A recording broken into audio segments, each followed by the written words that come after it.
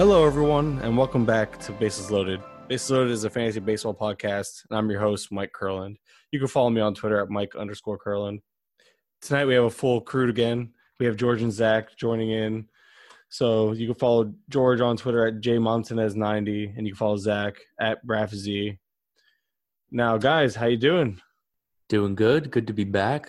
I missed you guys. I was gone for a few days, so it's good to be back and talking some baseball and watching my Mets. And yeah, it's good to have baseball back. It's not good to have you back, though, buddy. Oh, that's a lie. How are you doing, George? Doing pretty good. I'm glad that to be here and baseball's back. We have some box scores. We have some stats. We're getting points here in our leagues. So excited. Yeah, definitely. And we're here, episode 10, guys.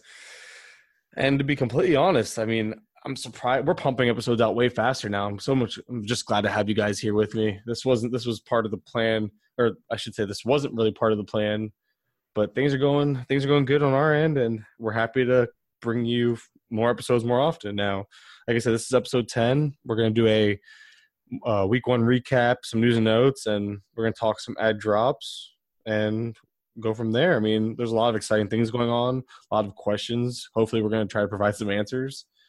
But like I said, before we jump into things, we're going to go ahead and speak on some recent news. Now, the first thing we'll just, talk about real quick, Marquez and Acuna and Grichuk, actually. They all got extended today by their teams. Good for them. Anytime players get paid. The Acuna deal actually seems like a relative steal, considering they're getting him for 8 years. But other than that, good for these guys. But as far as relevant news goes, the first thing we're going to touch on is Daniel Murphy. He has a broken finger, and Bud Black came out and was talking about that it's at least a month for him. I'm thinking 4 to 6, maybe even 8 weeks. You just never know. Rehab, setbacks, etc. I always look at people, there's coach speak and then there's real life, and I always feel like coach speak is always more optimistic. So what do you guys think about that one? I think it's probably at minimum a month. I feel like that was a very generous timetable by Bud Black. Hopefully 6 weeks is more accurate, but I mean, it wouldn't surprise me, honestly, if it's a more serious injury and you're looking at possibly 2 months. It hurts from the fantasy perspective. I know a lot of us had a lot invested in Murph. He's a great roto player. It's definitely going to hurt, but it should be interesting to see how McMahon and Hampson benefit from Murph being out. Yeah, if they benefit. I mean, who knows with the Rockies, we did hear that Murphy was going to get a second opinion on his finger to see if there was tendon damage. So we haven't heard anything about that yet. If there is, that can obviously extend how long he's going to be out. And then even when he does come back, who knows how that's going to affect, any power. Now, as far as the lineup implications, you would hope to see McMahon, slide back over to first base and Hampson get more time at second. I know today Hampson did play at second base. He started, batted second in the lineup. McMahon actually had the day off, and they played Mark Reynolds. I mean, we'll see. We'll see how they play this going forward, but we'd hope to see those two young bats in the lineup. Yeah, I'm scared that Mark Reynolds is not going to go away. Well, that's the problem, man. The Rockies, I said it as soon as I saw that lineup. I'm like, well, my tweet didn't age well because I was tweeting about how great it was going to be that Hampson's going to get a shot, and then literally the next day, he got a shot the first day. The second day, Reynolds was in the lineup, and I'm like, oh, this is the Rockies. They're like the opposite of typical fantasy, everything, and ageism. They love their old guys. They actually don't stray away from them like most teams do. So instead of progressing, we'll see where that goes. But obviously, we're all rooting for Hampson just because he's the more exciting player for both the real team and fantasy purposes. So moving on from Murphy, the Yankees just can't catch a break. Hicks is out. Let's just add Stanton and Andujar to that. Stanton, bicep strain. He's shut down for at least 10 days, and then they're going to reevaluate. It's a grade 1 strain. That's the lowest severity. So I've heard as little as 3 weeks. I'm, again, a little pessimistic on injury, so I would say a month or so, play it safe. That's the second time this guy has gotten hurt swinging a bat. He actually broke his hamate bone a couple of years ago, I believe, just swinging the bat. He swings that hard. Yeah, he has a very aggressive swing. It's a very powerful swing. It's very it's scary. Every time he swings a bat, he hurts himself. It's weird knick-knack injuries. People want to call him injury prone, but it's never something that's consistent. It's always something weird. So I still don't think – I think it's just a fluke injury, nothing to really be concerned about once he's back. The Yankees are going to take their time, I assume, but although that slow start is concerning. The only good thing about this is that we're going to get to see some Clint Frazier, which I know you're excited about, Mike. I mean, this is really going to show us if he's the real deal or not, and hopefully they can commit to him if he's the real deal. They did say – I read something today that said they're going to give him regular reps in left field, so that's good. But he's going to be the guy. Like you said, I'm excited, but it's funny because I was excited come draft season because he was like a free pickup or $1 at the end of auctions or whatever. He was like the last pick in a draft. And like now my waiver priority is lower because I'm very aggressive on waivers. So my waiver and this is probably the downfall because my waiver priority was lower. I didn't want to really spend a lot of fab on him because I just don't know. I don't trust the Yankees to do the right thing for some reason. I guess they've let me down when it comes to Frazier in the past. So I didn't get them anyway. I have I think 1 or 2 shares of them, like nothing spectacular, which is for me, that's like 10% of my leagues. So I saw you picked him up in our listeners league. Well, that's because first come, first serve, and I don't, and I don't wait. But I guess the bigger injury here, I mean, Stanton's obviously the bigger implication and like the bigger injury implication as far as what it's going to do to your lineups. But Andujar is the more severe injury. There's unknown timetable. There's been talks of season-ending injury. He's going to try – I think that he's going to try the rest and rehab route. I mean, the person who gets a bump from this is probably DJ LeMahieu. He probably gets a full-time gig out of this, so his value probably goes up. But it's, like, quietly gone up. I don't really see a lot of people talking about him, and we all know he's solid. So I would say LeMahieu is the winner from this if there is one. I did see something on – sorry, George. Uh-huh. I did see something on Twitter earlier today that Greg Bird had a similar injury, labrum injury a few years ago, and he did try to play through it. And I guess it worked for a little bit. I think this was the breakout season that we saw from Bird. He played through it, but then the following season it flared up again, and that's when you really saw the injuries take over, and he had to sit out pretty much the whole season. So it should be interesting. It sounds like he is going to try to rehab it at first, but I don't know. This sounds like it could have long-term effects. Yeah, definitely. And we'll see what happens when Aaron Hicks comes back as well. I know he's getting ready to start some baseball activity. He's probably still a few weeks away. But, when he comes back, he should be the everyday center fielder. And then, but until then, Frazier's going to have every opportunity to win every day at bats. Now, as far as LeMahieu goes, yeah, I mean, he's definitely wins here. And, if he's available in, shallower leagues, 10-team leagues, 12-team leagues, he's a good pickup. He's going to have a good batting average and, score some runs there in that park with that lineup. I mean, I think that covers the Yankees. They can't just catch a break between the slow start, like they losing to the Orioles and all this terrible stuff. And I think that they lost tonight as well.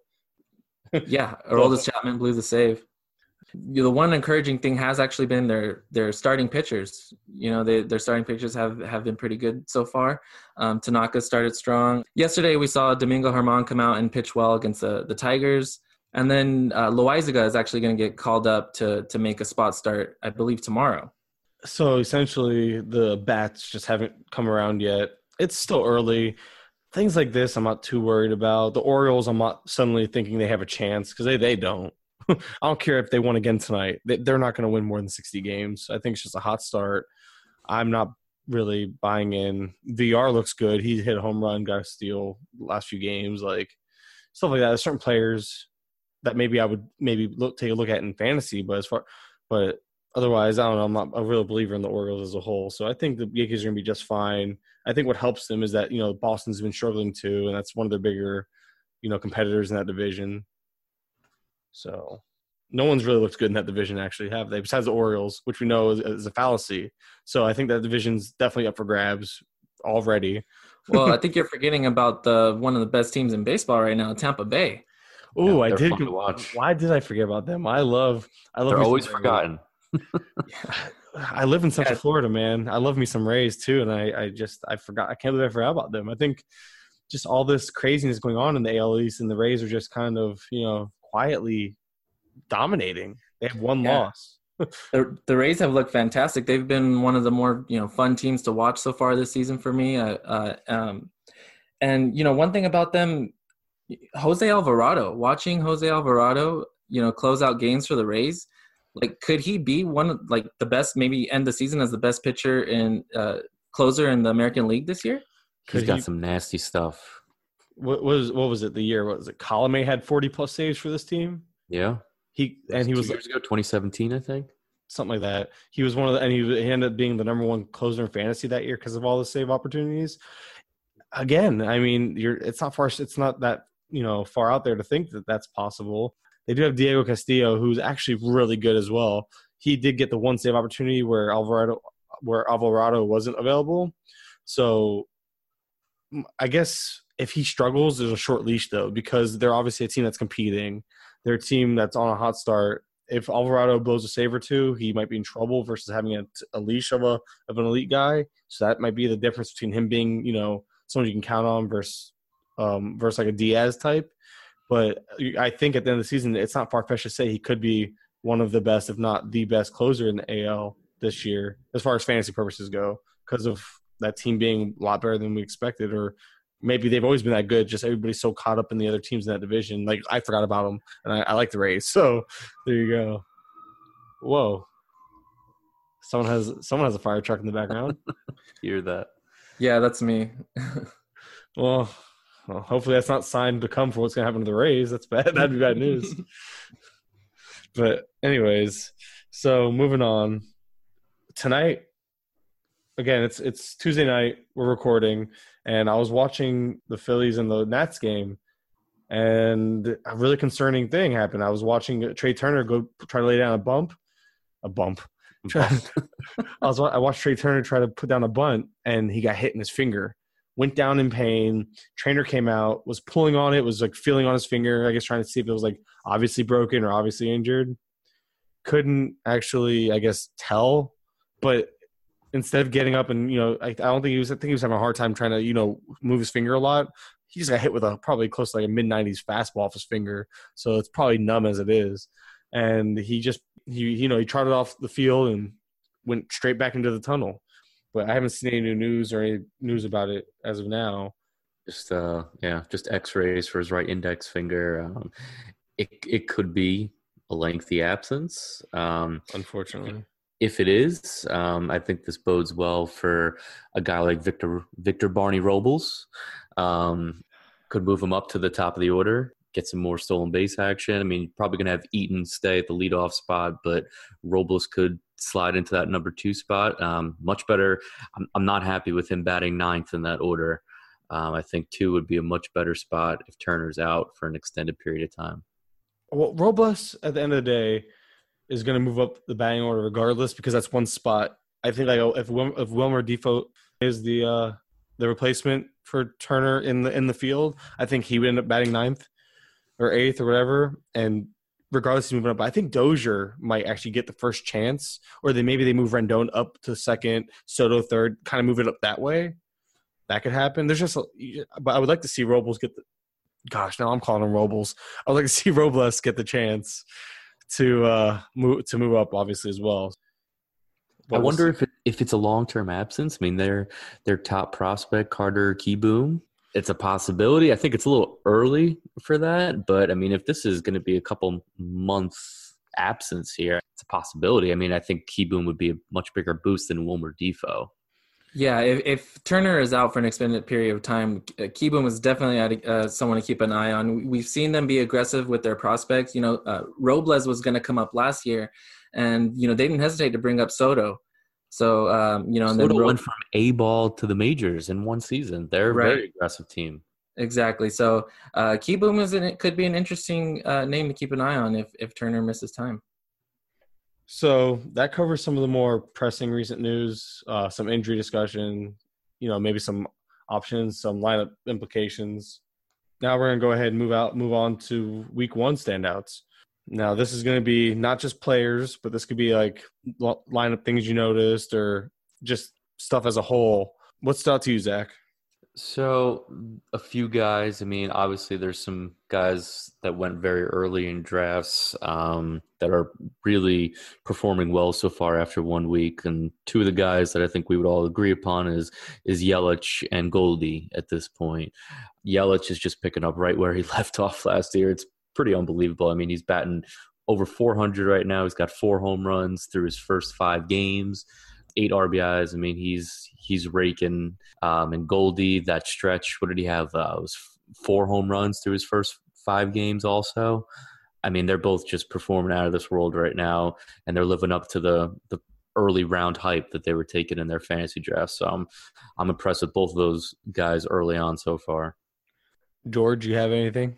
You can't forget about the home run leader right now, Chris Davis, doing Chris Davis things. Ugh. He's got 7 hits on the year. 5 of them have left the park. So, I mean, Chris Davis just, doing what he does. Is he batting 247 after 1 week? I was just about to ask that. That's the more pressing question to have answered. I don't care if he hits 40. I expect him to hit 40. I want to know his damn batting average. He's hitting 250. Oh, close. So close. Yeah, he'll get a strikeout here, and it'll even out. Don't worry. He'll definitely strike out. Everything will stabilize. We're 4 or 5 games in. But he's keeping it close and close to consistent.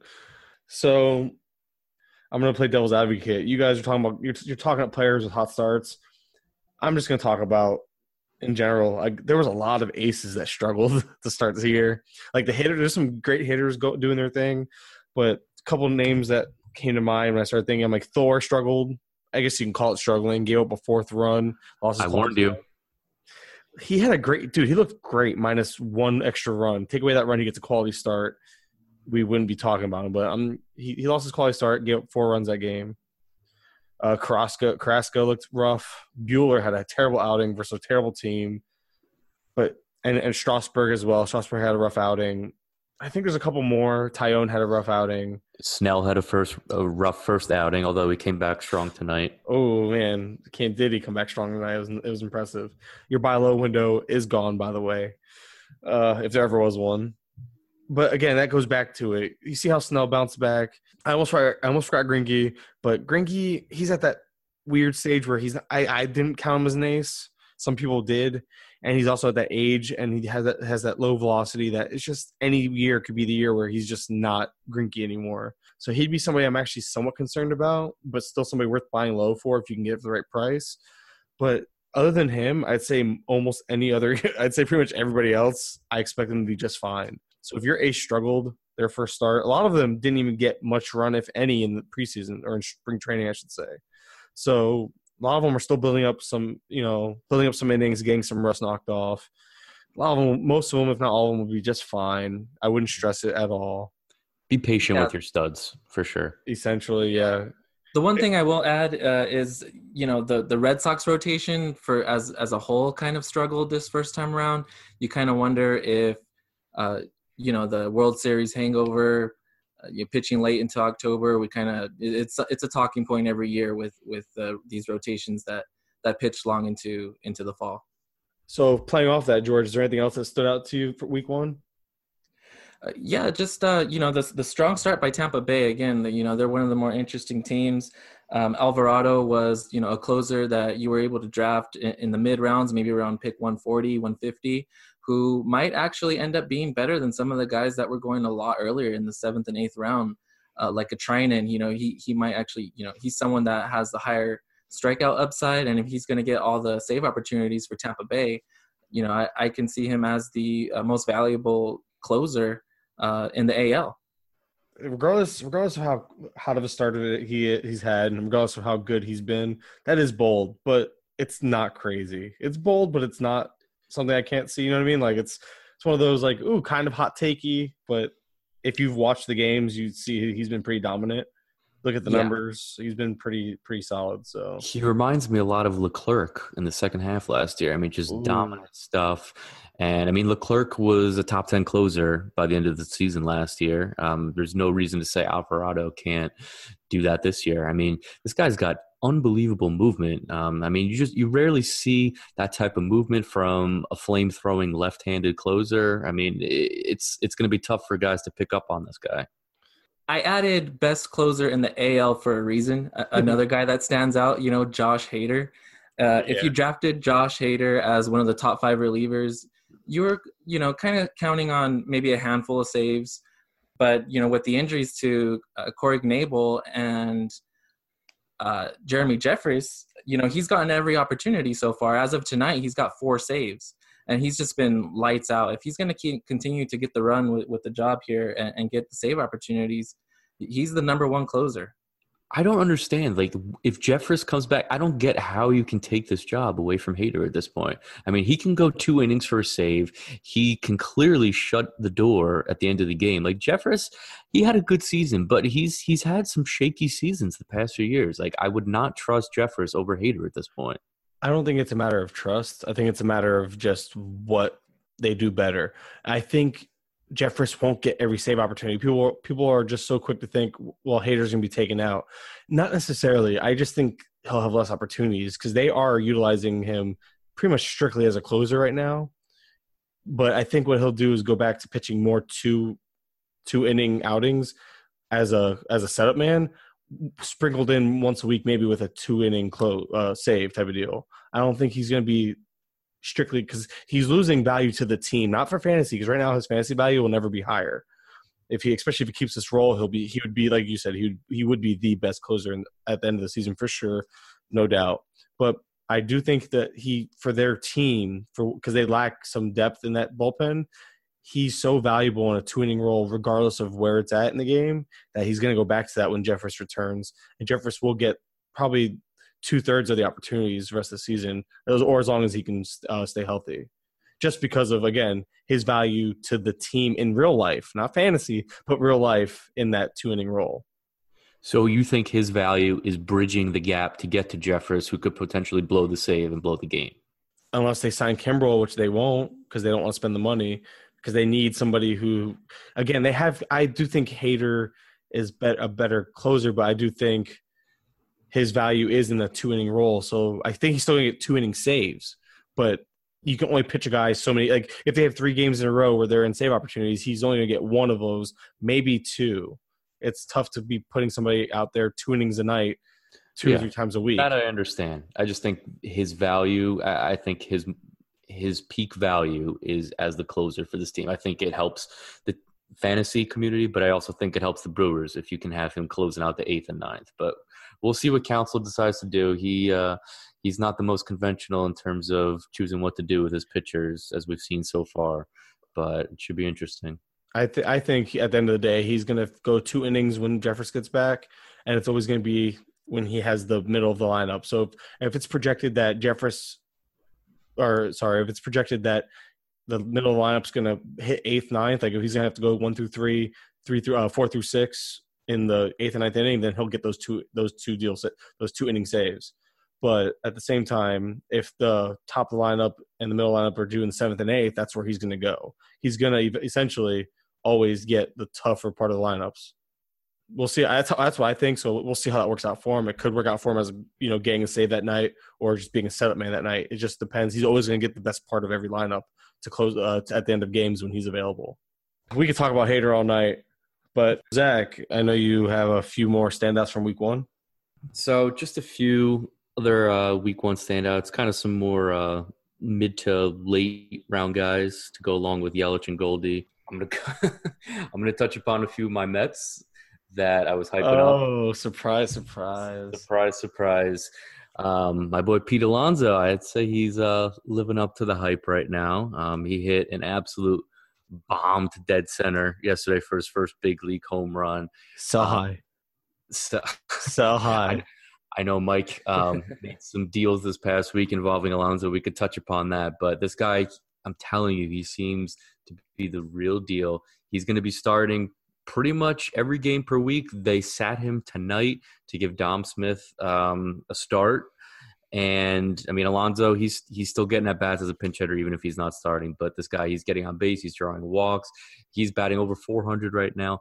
I'm telling you, this is your potential NL Rookie of the Year right here. Love him. This is your potential so high moment. I can't get enough of this guy.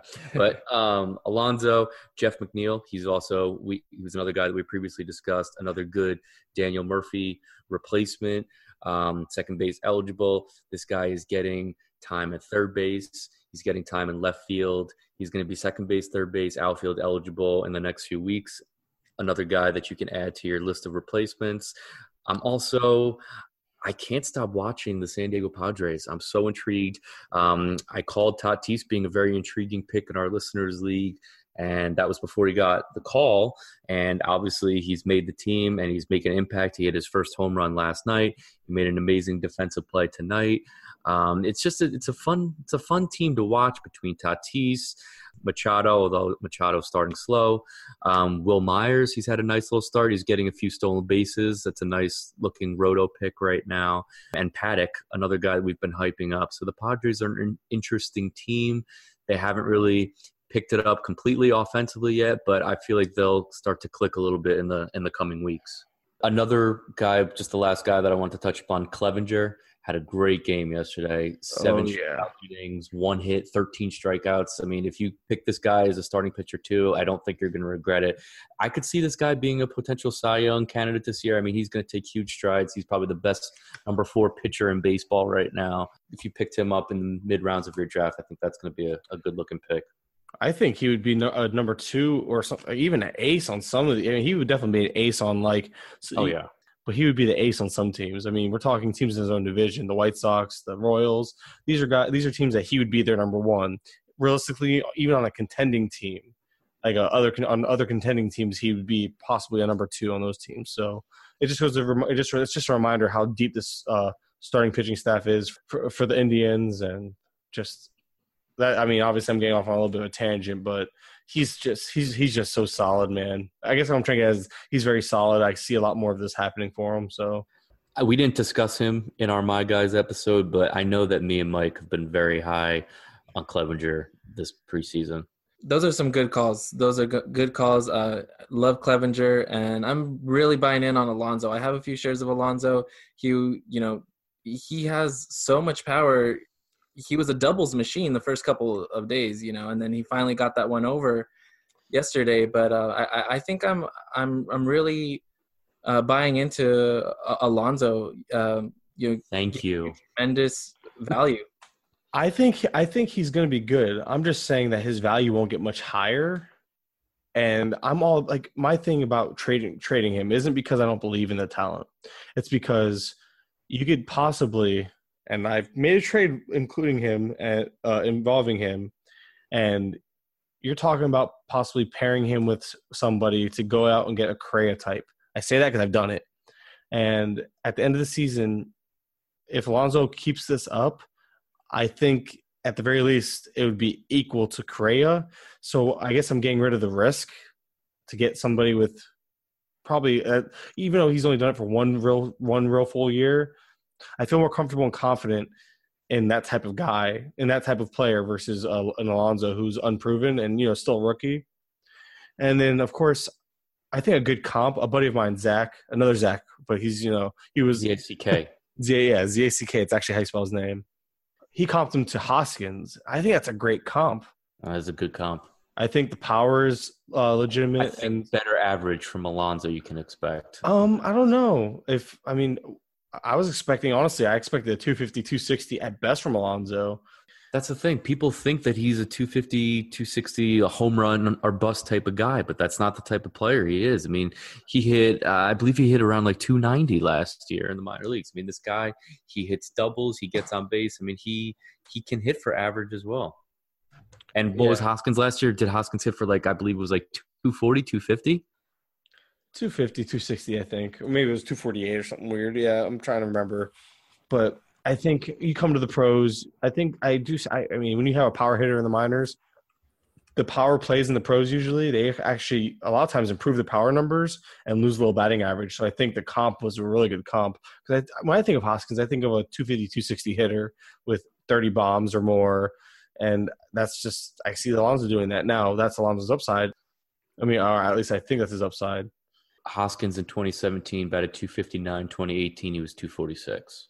So he's roughly a 250 hitter. I think asking Alonso to do more than that isn't realistic.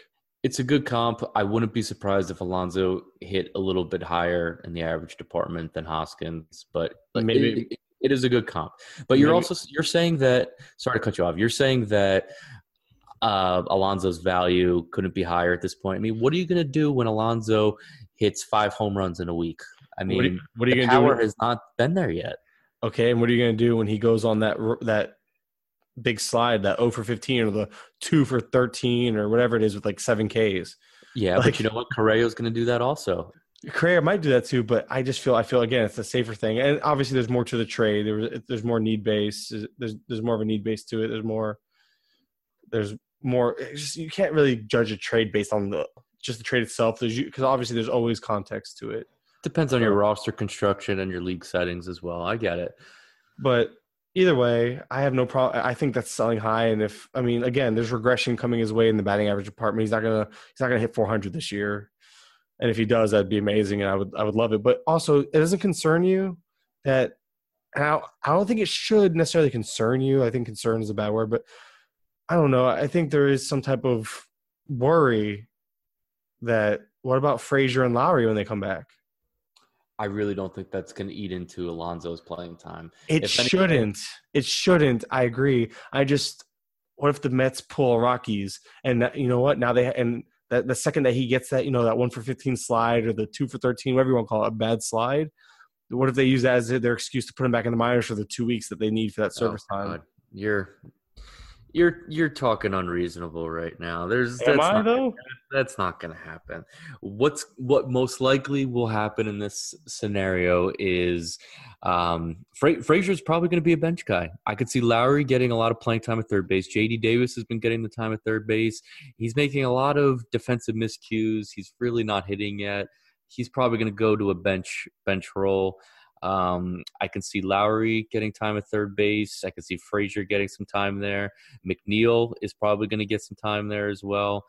And I could see a guy like possibly even Nimmo losing some playing time. He's not hitting right now either, but I do not see Alonso losing playing time at all to Todd Frazier. Are you kidding me? Todd Frazier's not going to hit above 200. There's no chance. So we can talk about the Mets all night if it was up to you, I'm sure. But we're going to go ahead and move on now to the next thing I noticed. I noticed there are some really bad offenses to start the year. And these are teams that if you're looking to stream pitchers in a daily league, because I know I'm in a few, like tonight I started Stroman, for instance, because he was facing the Orioles.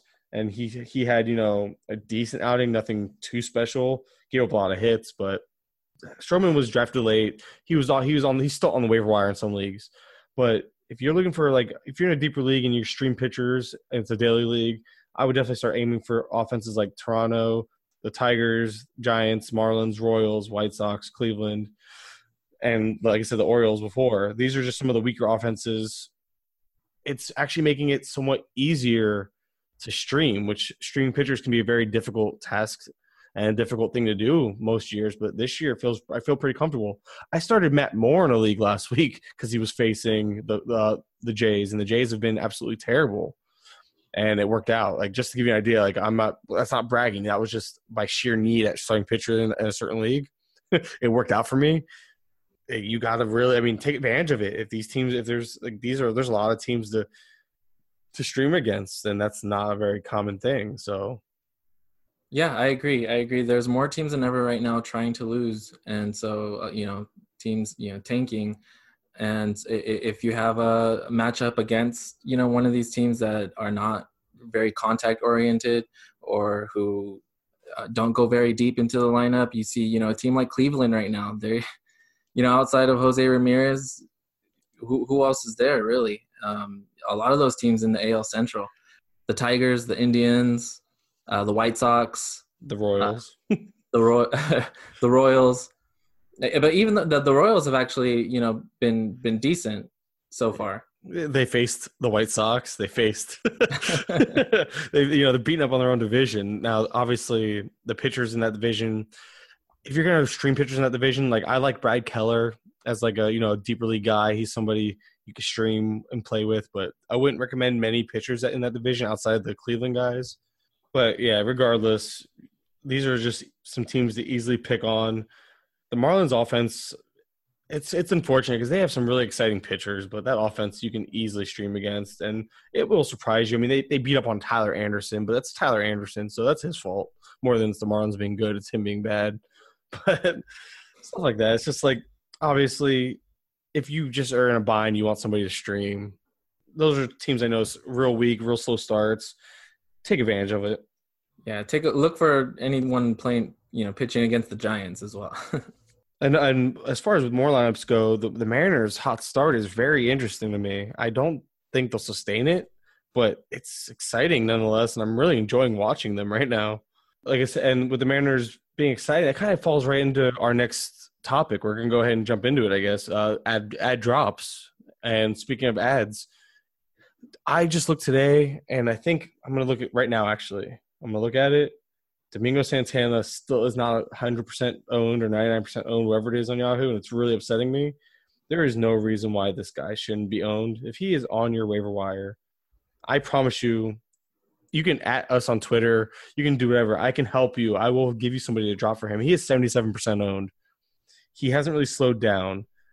He hasn't hit a home run in 4 games. I'm sorry. But he has stolen a base, and he's still hitting. He's still getting his hits in for the most part. He's still hitting top 3 in that batting order. Get him on your team. Make sure he's added and make sure he's owned. It'd be very hard for me to envision a team good enough not to have him as a bench piece. And Tim Beckham, another guy who's a hot waiver wire ad. With all these injuries happening, the Anduhars, the Murphys, the Jeanettes, these are all middle infield options that he could help bridge this gap now, because this is becoming these injuries are piling up quick, fast, and in a hurry. Man, you could do worse than a hot Tim Beckham, who has shown that he can do this in the past. So I'm not saying it's a full-on legitimate breakout or full-on legitimate anything with Beckham, but ride him while he's hot. Take advantage of it. I agree. Yeah, if you're someone who just lost a Miguel Andujar, Tim Beckham, pick him up if he's available and ride the hot hand. He was someone who has the pedigree. He was picked number 1 overall. He has the skills. He showed a tremendous, 2017. Speaking of bounce backs from 2017, this is a Seattle team full of them. You look at someone like Jay Bruce. Jay Bruce is someone else as well, only owned in 17% of leagues on Yahoo.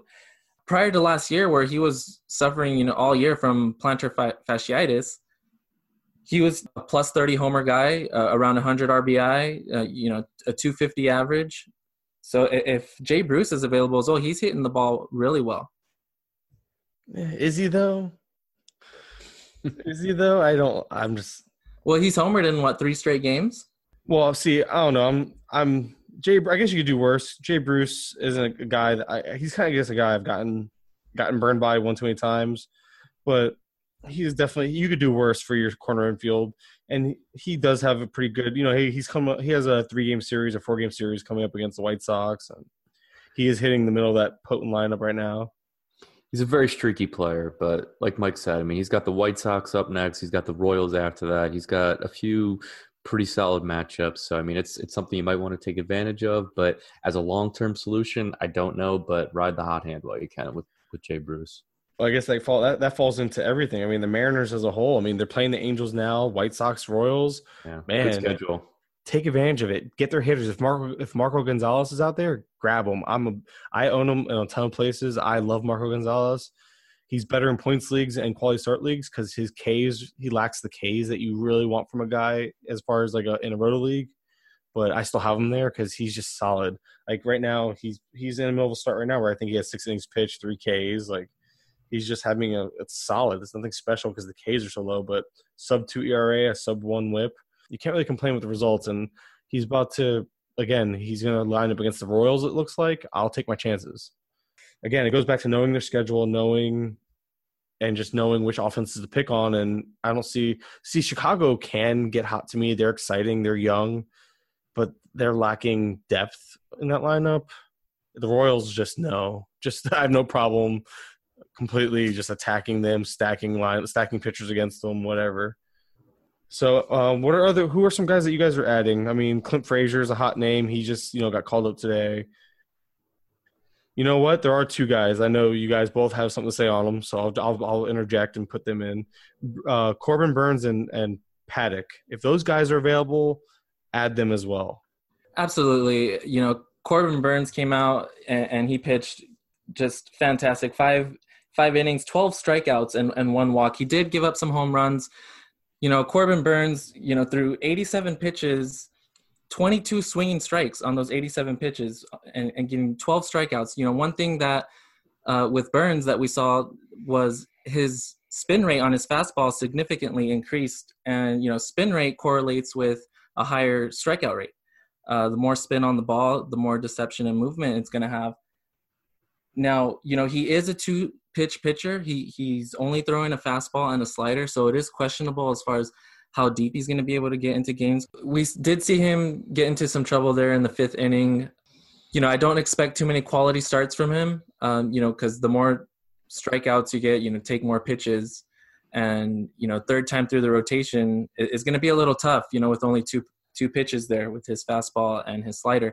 But, for wins and strikeouts, I'm definitely picking him up. If he's out there in your leagues right now, I believe he's only owned in about 21% of Yahoo leagues. Burns, definitely another guy. He's owned in, 15% of leagues or so you said? He's owned 20% of leagues. He's a guy that the bottom line looks worse than what actually happened because he did looks like he ran out of gas towards the end of his start, but he's going to, gain that stamina and be solid.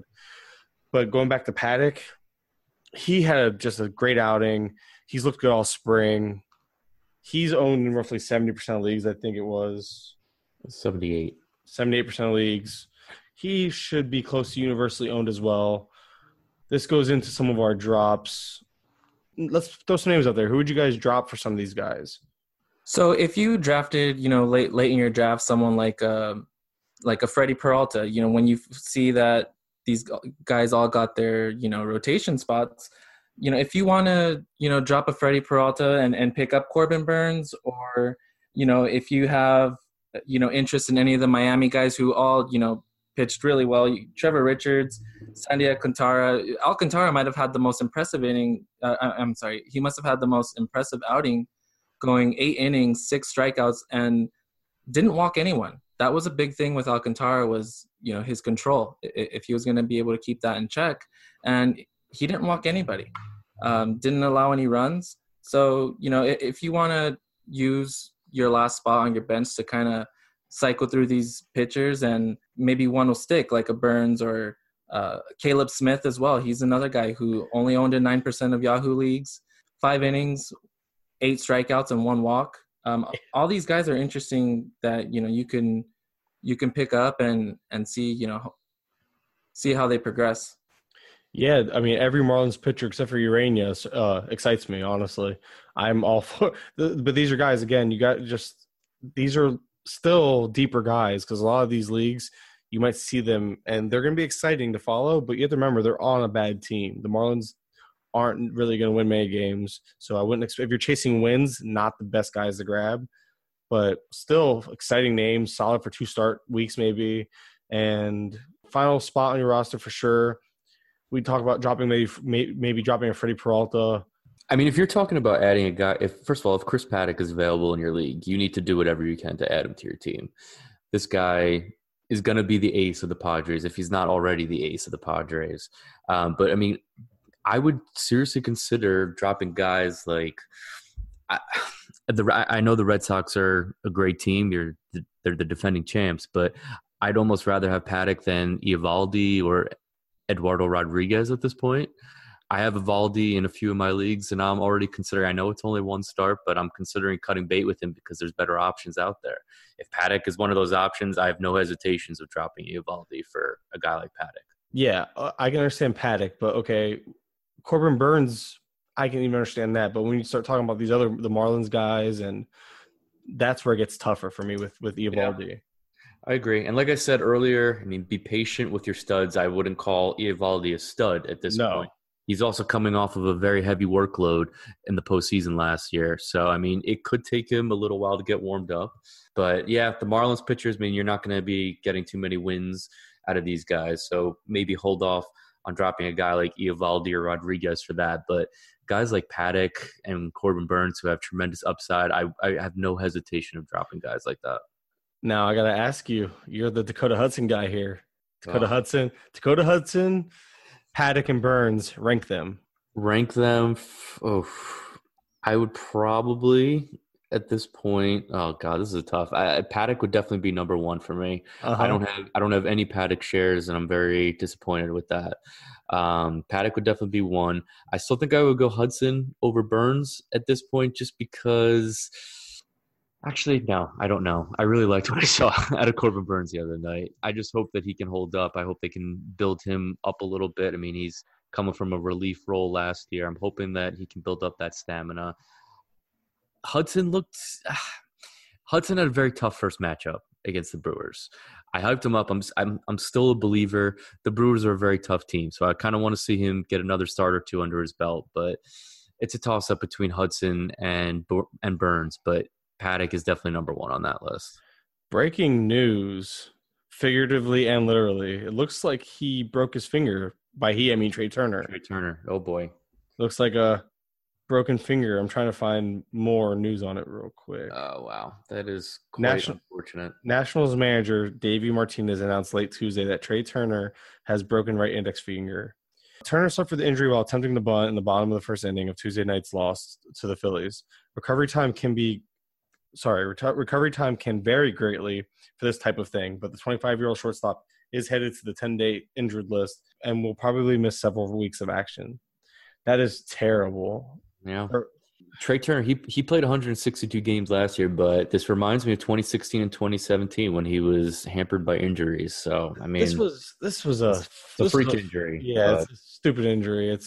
What are you going to do? He's that type of player. He's diving all over the place, sliding head first, trying to lay down bunts. I mean, he puts himself at risk, but it's very unfortunate. But yeah, he got he got hit on the hand putting a bunt. So that's just, if anything, it's actually on him because a proper bunt, you shouldn't be putting your fingers in the way like that. I guess that's what I remember being taught when I was a kid. Yeah. So clearly needs some more bunting practice. No, apparently he needs to stop bunting. But yeah, that's breaking news that just happened. Obviously, by the time you hear this, you're going to have probably a little more information on the timeline. But I would definitely make plans. I mean, we talked about some ads for him in previous episodes, especially now. I mean, it's going to be hard to replace his speed. You can't replace Trey Turner. You can't replace his speed, power-speed combination. But maybe a Beckham could help bridge the gap, or a Kike Hernandez if he's still out there. Just guys like that. A Ketel Marte. Again, you just can't replace. Yeah, it's a tough loss. In deep leagues, if this is long term, which a broken finger sounds like it could be, I mean, be on the lookout for the prospect Key Boom. He could get some action. He could. I just don't know how desperate the Nats are. I mean, it's early in the season. I don't think they're trying to make a push right now, so I don't know if they would do that yet. But I don't know. We'll see. Yeah, it's a mess. Regardless, it's good for everybody else in the NL East.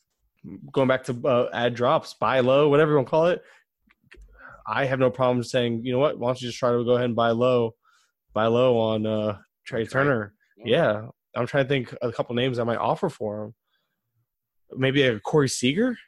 It sounds like a fair offer. I mean, it depends on how significant the injury is, but assuming it's 4 to 6 or 4 to 8 weeks even, so 2 months. I think I'd be okay giving up Corey Seager for a Trey Turner. That's a little high end, but Corey Seager doesn't. He's a 4-category producer, better in points leagues, no steals, and he isn't known to stay healthy himself. I don't see what's wrong with offering a Corey Seager for a Trey Turner. If you can get for cheaper, obviously do it. But something like that, I might. That's just the first name that came to mind. But yeah, that's again terrible news. Hate to talk about it like it's no big deal, but that's what we have to do. We have to be those guys that we have to be the analyst, put our analyst hat on, and give you the potential people to add into that position and tell you guys to take advantage of it because it's one of the few opportunities you'll have to buy low on a legitimate fantasy stud. So yeah, regardless, his production is going to be difficult to replace. Exactly. That's why you might have to everybody might have to put their fake GM hats back on already and make a trade or something. You never know. I mean, it's too early to panic, but if you were depending on him for steals, this significantly hampers your steal upside and production for your roto leagues for sure. So this is why you should have taken Trevor Story over Trey Turner, like I suggested. How many? Because Story has so many steals already this year. But yeah, after 1 week. 1 week. Listen, it's a big week. There's only 6 months left in the season. I don't know how you're gonna get through it. But yeah, anyways, gosh, I'm really deflated right now. I have no shares of them, but I'm not bragging. Like this wasn't part of the plan to have no shares. It just happened to be that way. But man, I don't know. I feel like every episode we've had a breaking news on an injury recently, and I just don't know anymore, man. It's disheartening. Yeah. I hate seeing these injuries. It'll be okay. I hope so. So circling back to Dakota Hudson now, I gave you that tough choice. I'm fully aware of that. Now, would you still keep Dakota Hudson over the Marlins guys, or does that still get tougher for you? So as of right now, I would keep Hudson for at least one more start. He's got the Padres coming up on Saturday. It's a pretty favorable matchup, I would say. I mean, San Diego's offense really hasn't kind of clicked yet. I think that's a much better matchup than the Brewers matchup. I mean, he didn't pitch awful against a great team like the Brewers. I mean, he had 6 strikeouts in 4 1/3 innings. Gave up 3 earned runs. I mean, it's not horrible. It's not great. But no. I would definitely I would not cut bait with him just yet. I'm not saying you should. I was just trying to kind of put it in perspective for the listeners, where you still have him, because I know again you were the Dakota Hudson guy, and he could be one of those fringe guys at the back of your rotations. I have a few shares. I haven't dropped him yet, so I'm kind of with you. Yeah, I haven't dropped him in any league yet, but I'm definitely watching him. I think he has some more favorable matchups on the way, so just try and be a little patient with him if you can. But I mean, like we said earlier, if there's guys on your waiver wire like Chris Paddock, I wouldn't hesitate to make that move. Yeah, Paddock's one of those obvious names. Burns, one of those obvious names. Well, I think it's obvious. Burns isn't as obvious to me. I mean, Burns, that was his first start. I mean, yeah, he had the punch outs, but he ended up giving up a few runs in that outing. I'd like to see a little bit more of Burns, but he looked more impressive to me personally. Again, this is my preference, not yours. Your preference, we know where you stand. You stand on the wrong side of the line, but I always do, according to you. Well, yeah, because that's what makes this relationship so great. I'm right, you're wrong. Everyone needs one of those. Yeah, important thing about looking at these things so earlier in the season is, it's important not to overreact. What we do want to see is we want to see trends. We want to see that guys are not walking so many batters, or something like, the spin rate on Burns' fastball that can produce more strikeouts this year. As far as the results go, we don't want to overreact. Now, another guy that I would throw in there, when we're talking ads and drops, Colin McHugh. Colin McHugh is available in 59% of Yahoo leagues. If you're in a 10 or 12 team league, he's someone that you can pick up as well. Matt Strahm is an interesting name. He had a bad outing, really bad outing against Arizona. If you drop him, I don't know how many people are going to be eager to pick him up. So if you want to drop a Matt Strahm and pick up, Colin McHugh, take a chance on Corbin Burns or Caleb Smith, that's something you can do right now as well. Another guy I really like, kind of in that grouping of pitchers, I'm really high on Trevor Williams of the Pirates. This guy had an amazing second half last year, was one of the best pitchers down the stretch in all of baseball in the second half. And he had a nice first start, pitched 6 innings. He gets quality starts. If you're in a league that counts quality starts, this is a guy I would definitely add to your team. He's good for points leagues. I mean, this guy eats up innings. I mean, he's going to most likely go at least 6 innings every outing. So he pitched 6 shutout innings against the Reds, who have a very improved offense. It's not like you're facing the Marlins here. Sorry, Mike, I know you're a Marlins fan. But Trevor Williams is somebody that I would definitely target. He's about 39% owned in Yahoo leagues right now. And like I said, if quality starts is something that your league counts. I mean, this guy is going to get you those quality starts, and the Pirates are not a horrible team. I mean, he'll get you some wins as well. So that's somebody I would definitely try to target if he's available, which it seems like he is available in quite a bit of leagues right now. So I think one thing we can all take away talking about all these interesting pitchers is just how deep pitching is this year. All these interesting names that we're looking at, all these deep guys. This is one of the reasons why I grabbed, my ace, third or fourth round this year, and because there was so many guys that I liked late, and we're talking about all these guys now, so just that's just one thing that I think I take away from this conversation right now is just how many interesting pitchers there are. Yeah, that's a good point. I mean, especially if you go early on the stud offensive guys, if you can stack up on some of these guys that we're talking about, whether it be Burns, Paddock, Trevor Williams, Alcantara, any of those Marlins pitchers. I mean, if you can grab a bunch of those guys late, I mean, you're positioning yourself pretty well. No. See, this is when I look at it like I'm on the other end of things. There's so much volatility to the position, and yeah, we saw some studs struggle to start the season, so this is not going to help my argument. But I think those struggles are far and few in between. Whereas these guys, they give you 2 solid starts, blow up for 3 straight. You sit them, and then they come back on again. Now, out of this group, we might have 1 or 2 that are consistent and solid throughout the rest of the season. But I don't like depending on them. I like having them kind of to stream and to be able to plug in while they're hot, not have to be like, well, you know what? I feel comfortable. I don't have to use them as anchors to my lineup. And I don't think anybody will have to, but if you are doing what you're saying you're doing, like, depending on those mid-tier pitchers and later, some of these guys are going to become staples of your pitching staff. And to me, that worries me. Maybe again, that's too early to tell if I should be worried about it or not, but I don't like to depend on late round guys. I like to depend on the known quality studs. I'm bigger on having at least one of them, maybe 2 if I can. But that goes back to drafting. We're past drafting. And speaking of most added and most dropped, I was just looking at the list. And a good second base replacement that he's still available in a good amount of leagues. He's only 46% owned in Yahoo leagues. It was Colton Wong. He's off to a absolute crazy start. This year, he's the 3rd ranked player in Yahoo leagues, at least in 5x5 leagues. He has 3 home runs, 2 stolen bases. He's getting the opportunity to play every day. He flashed this type of upside years ago. I don't know how legit it is. I don't know how well he'll hold up or keep this up, but it goes back to riding the hot hand. If you need some cheap speed because you just lost Trey Turner, Colton Wong kind of fits that bill. He might be the closest power speed combo you can get from a second baseman on the waiver wire right now. And that could be pretty valuable to a guy. Again, to teams losing Trey Turner, depending on his speed, this could be a cheap alternate. I would definitely recommend grabbing. And I'd rather have him over, just to give an idea of some of the names, I think I would take a chance on him over Beckham for the steal upside, not necessarily the power upside, because I think he'll steal more bases than him, might hit for a higher average. I just think Wong offers a little better as far as what you might be trying to replace with a Trey Turner. So, yeah, that's a good point. Or if you lost to Daniel Murphy, if you had Daniel Murphy at second base, there's another name Sorry, Jeanette too. It's just funny. Just all these second basemen, one of the worst positions in the league. We gained some names that we really like, but now like Kike Hernandez and Colton Wong were like luxuries. Now they're almost essential ads because of the position just getting so much worse in a matter of like 3 days. It's crazy. Another most added list, like you mentioned Jay Bruce, Ryan Healy in the same lineup, playing the same positions essentially.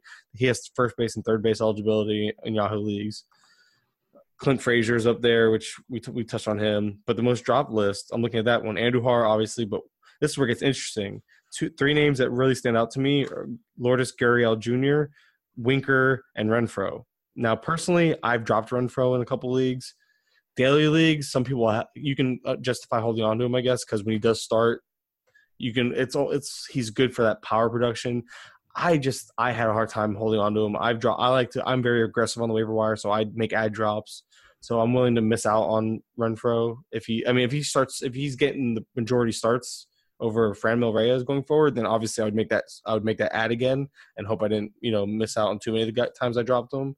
But I have no problem dropping Renfroe right now. Gurriel, I wasn't huge on him coming into the season. He's 0 for 15 last I looked. Woof.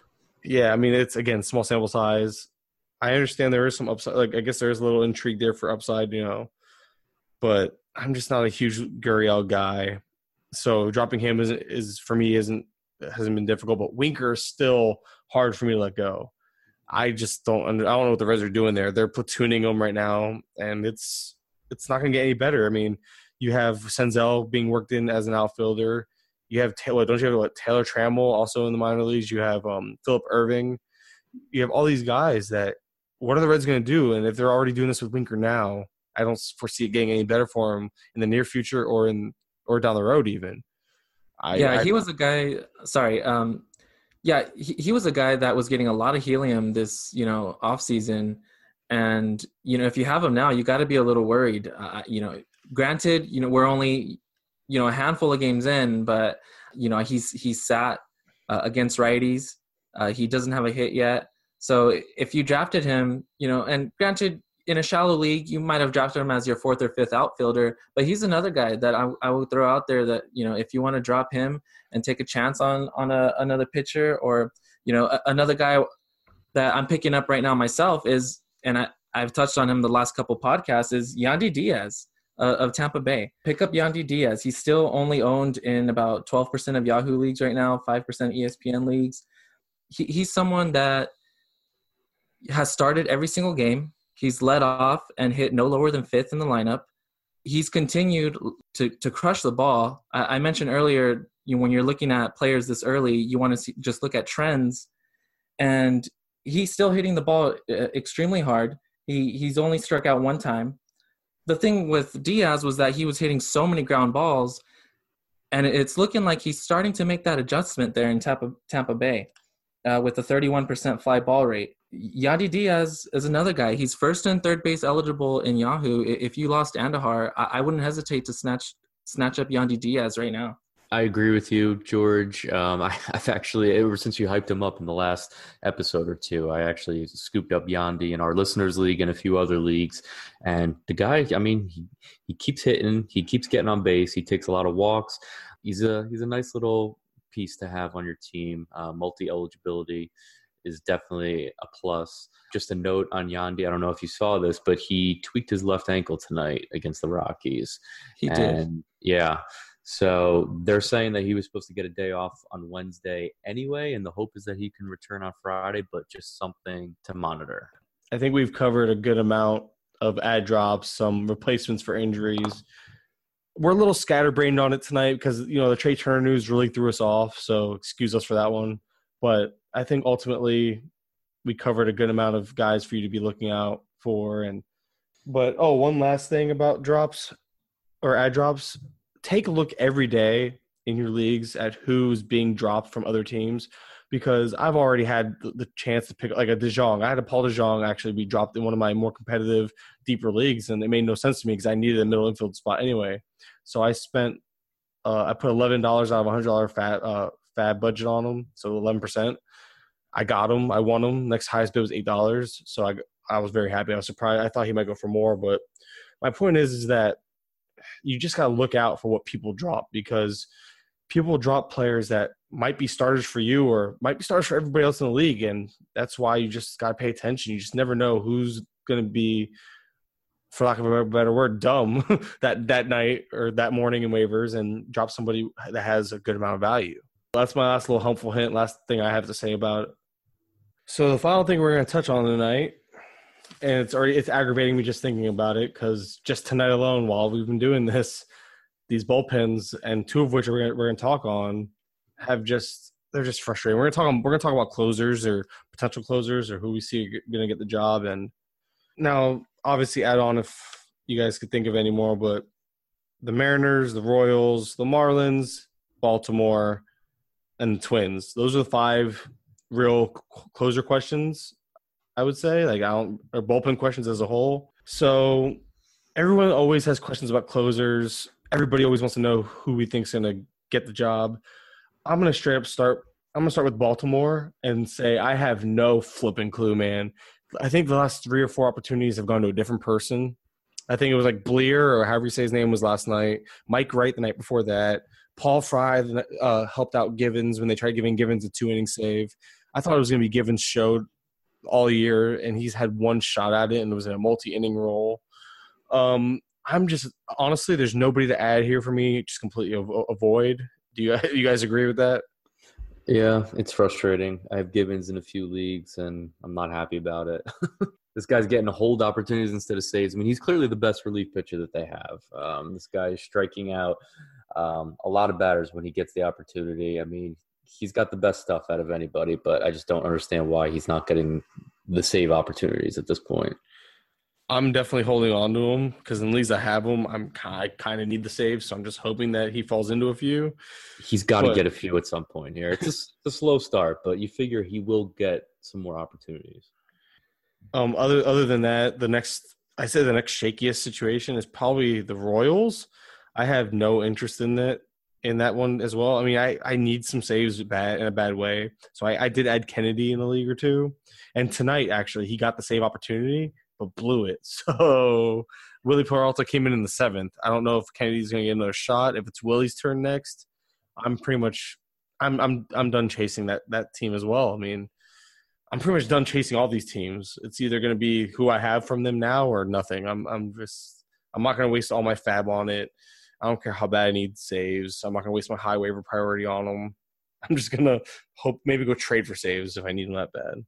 Yeah, that's a tough situation to follow. And the thing is, too, like they're going to get, their share of save opportunities in that division. It's tough to tell who's going to get that chance. Well, the Twins, Trevor May, I don't even think came in the game tonight. And Taylor Rogers pitched 2 innings, got the win, and then pitched 2 innings, got the win, and then Parker came in for the save. So I'm guessing Parker is the closer after all. Like I did think that going into it. I thought maybe he was gonna be the favorite, and because of how they used May previously, and then I guess this kind of confirms it. Now I only was able to grab Parker in one league. Most people held on to him even after I think Rogers got that opening day save or the second game winning save. I guess I would say Parker's the guy to go with there. So if he's available and you really need saves, I would give him a look because he's probably the surest thing out of these teams as far as a closer goes right now. So yeah, I mean, this is the best situation out of the teams that we just brought up. I mean, the Twins have a legitimate chance of making some serious noise in that AL Central. Even if Parker, I mean, if it's Parker, if it's Trevor May, those are definitely guys to keep an eye on because they're just going to have so many save opportunities if this team can win 80 to 90 games. So it's definitely 2 guys to keep an eye on, and if they're available, you should scoop them up. Now, another closer situation I'm, again, not really interested in.